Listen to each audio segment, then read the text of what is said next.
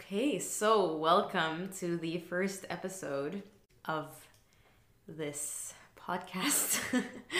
So today we're going to be talking about why human beings are afraid to fail and why we're that's the only thing. Okay. So joined by me is my good friend Yusuf. Yes.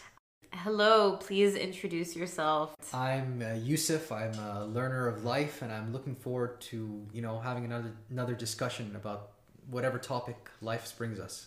That was terrible, but good enough. I'm just kidding. Okay, so today we're going to be talking about why we're afraid to fail.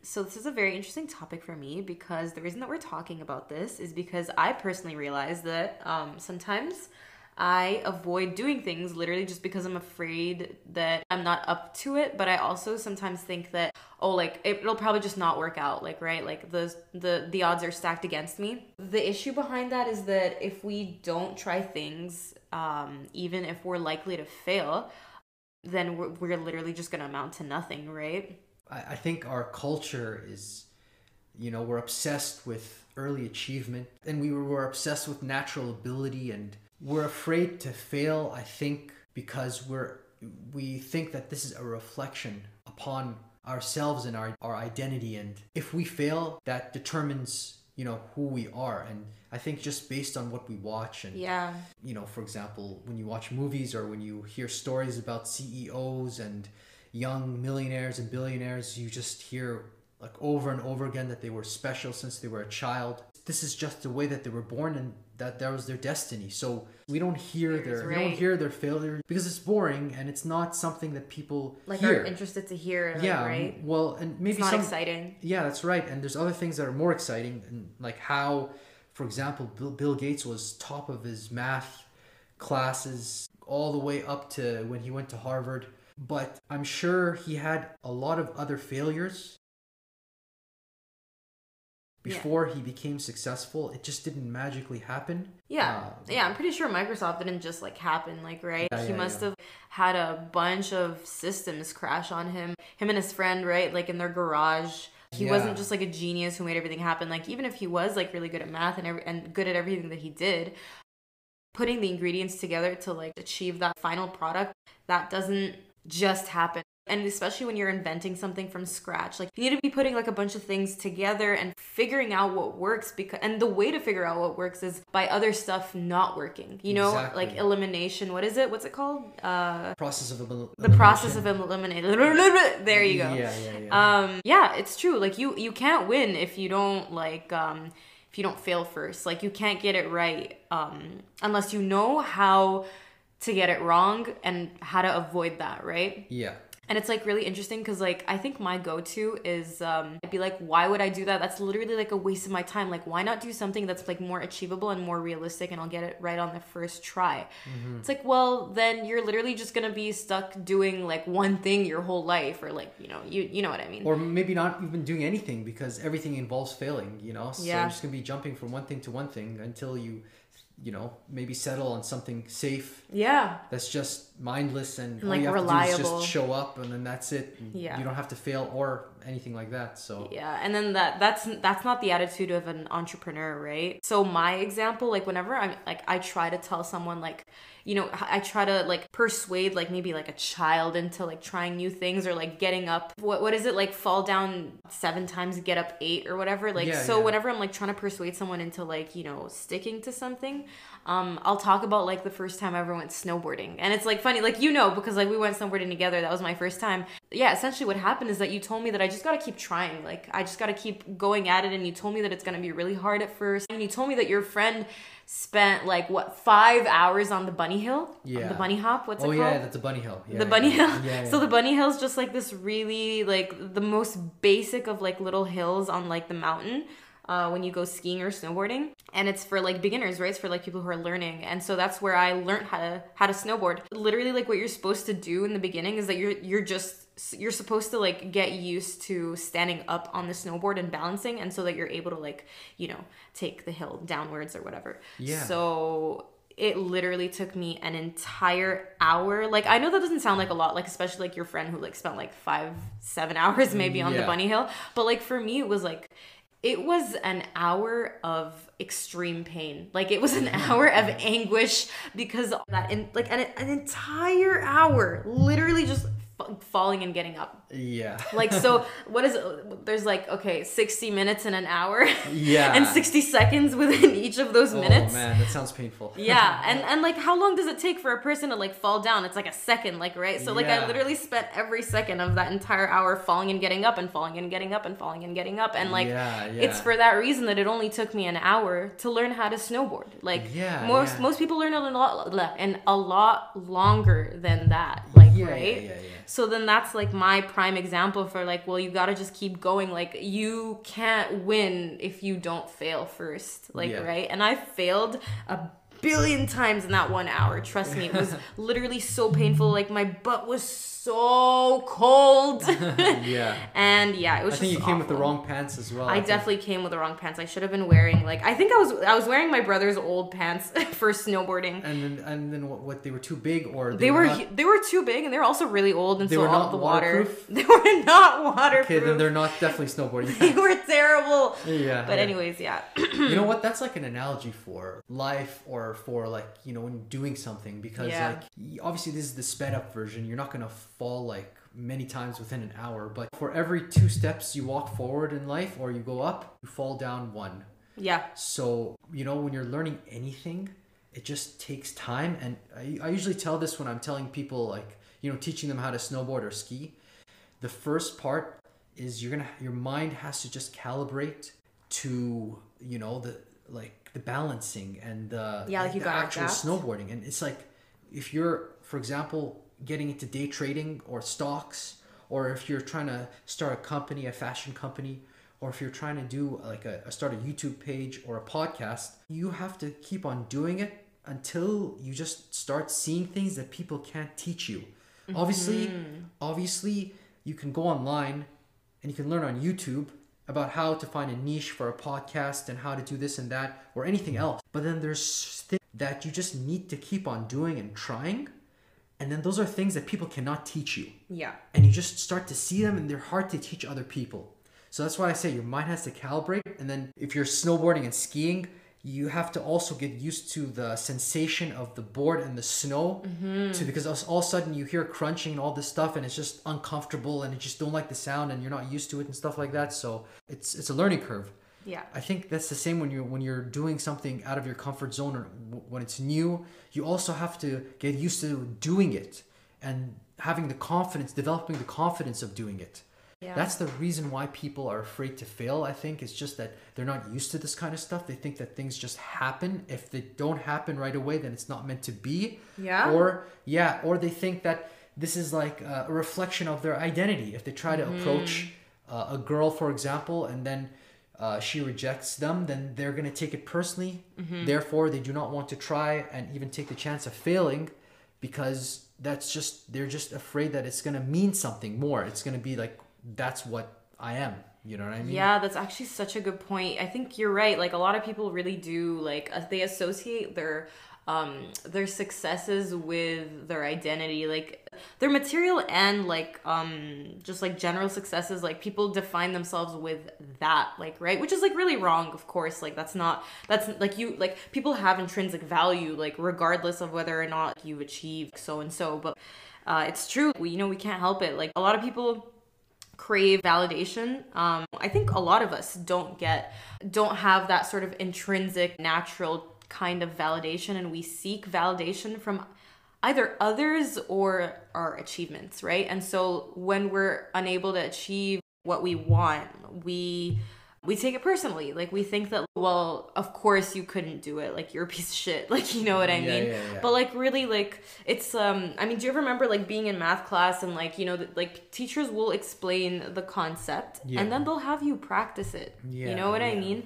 And I got it wrong a lot, especially the first couple of times. Like you get maybe like the super easiest one like right, and then I'll get like the next 4 questions, they're all wrong. And that's the point. Like you're supposed to get them wrong, and then you do more and you practice more and you get better. You know what I mean? Like honestly, the people who are most successful are not the people who just happen to get everything right. Like like if you follow the rule book perfectly and get everything right, possibly on the first try, like that's great. And I'm sure that even that may teach you a lot, but you're missing so much knowledge by missing out on the failure, because you're missing out on what not to do, which is really important, because what not to do will allow you to stay out of trouble when it's most crucial. Like, and it's best for you to fail in the beginning, right? When it's not like it builds character. It does build character, but it's also like not a big deal in the beginning, like, right? And then you don't want to get over like confident with your like decisions and then like do something really stupid when it's like super crucial and then like just mess everything up. Yeah, no, I think, well, I mean, we have to do that. If we're learning something new or if we're doing something different, we're gonna have to do something stupid, which is cool. Which is cool. Whatever. Which is fine. Yeah, whatever. It's like, you gotta do what you gotta do. Yeah, honestly, it's okay. Like, if you do something stupid, like, okay, like, but I mean, you don't want to be fucking everything up, like, when everything's on the line, like, you know what I mean? So, Yeah. like, it's best to, like, fuck up in the beginning. Yeah. Or, like, fail in the beginning. Yeah. Here's the thing. I've been thinking, personally, Yeah. when I think of fear of failure, I'm mostly thinking about, like, fear of having my time wasted. I feel like I could have dedicated my time into a much more productive and rewarding, let's say, like, avenue, for lack of better words. I feel like, wow, this was a lot of time wasted. You know what I mean? And my time is precious, right? I feel like that sometimes. Yeah. But that's bringing you back to your comfort zone. This is what I learned, actually. You think all these big shots that, you know, billionaires and millionaires and all these people don't think the same thoughts that we do. Mm-hmm. They think everything that we do. They think that, I can't believe, like, I'm doing this or this and that. They have those same doubts, but the difference is they just know how to push past it, and we have to find ways to push past it. Mm-hmm. What I'm also thinking is that, like, you probably have a lot of anxiety, like, as a young adult, like, in the world, trying to catch up with everyone else around you as well. Like, maybe you see, like, other people, in relation to what you said, you see other people, like, on the yachts. Yeah, on their yachts, with those on girls, their snaps, on the Snapchat, and then like the drones and the drones. And, I mean, that's like, but I'll tell you, yeah.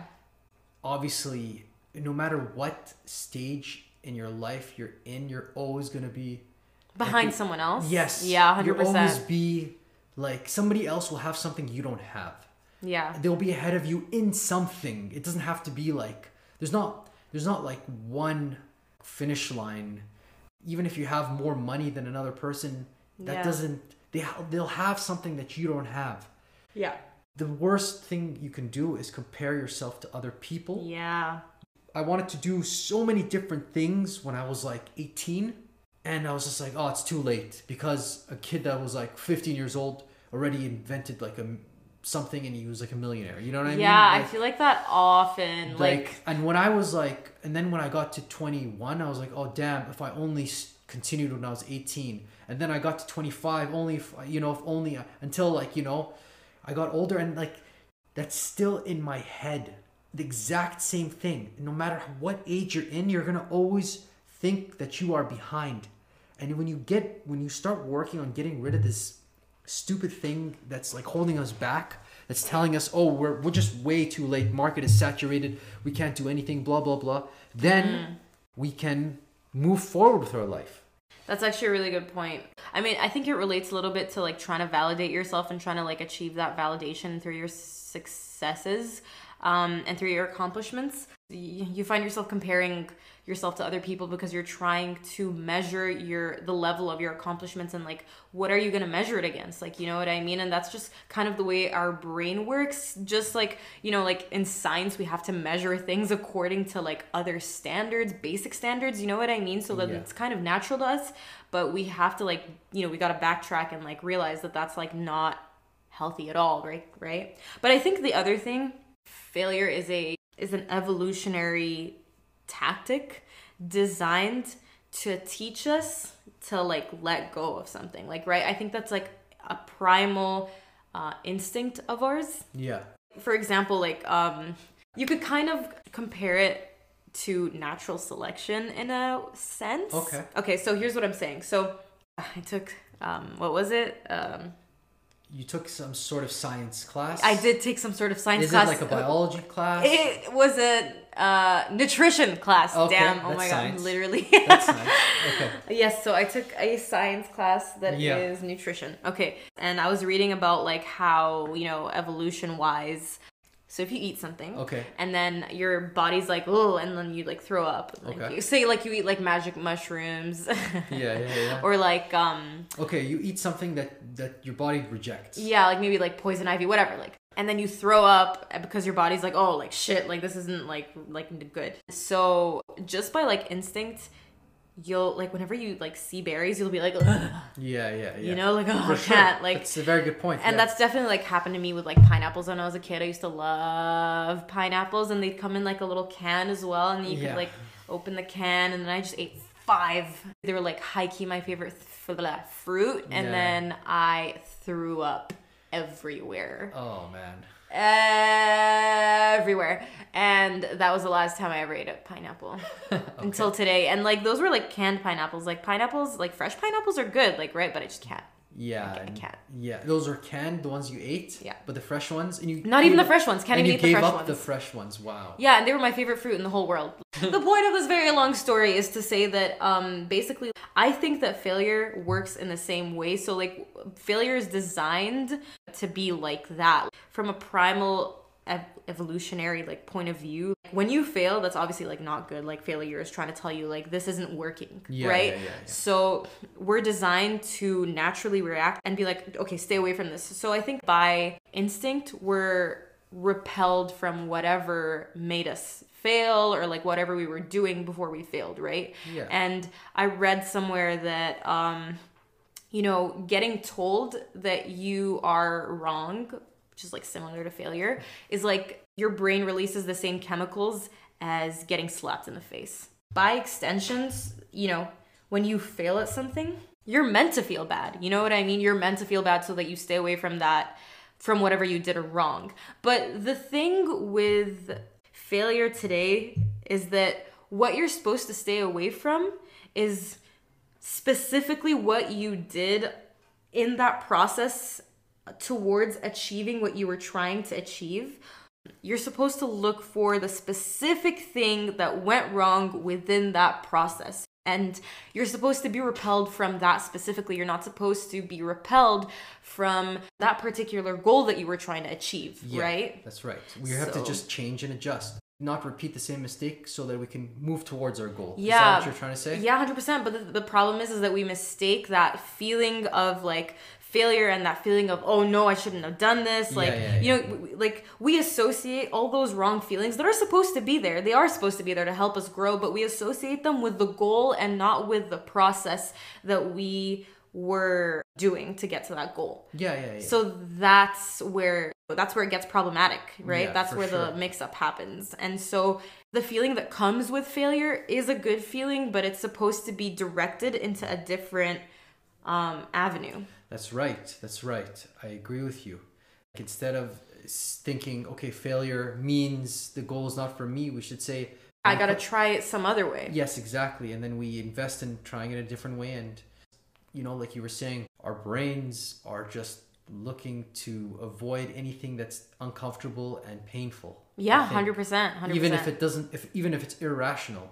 Like if something happened to me when I was a kid and my brain does not want to go through it again. Like when you're a kid and like, you're playing catch or whatever and you get hit in the face, like that sucks. Then you don't want to play catch anymore. Yeah, and you never want to like play with a ball again. So, but the good news is now that we know we should be focusing on changing our method for success. Yes. Right? And it's rather than thinking that our goals are not meant for us. Yes.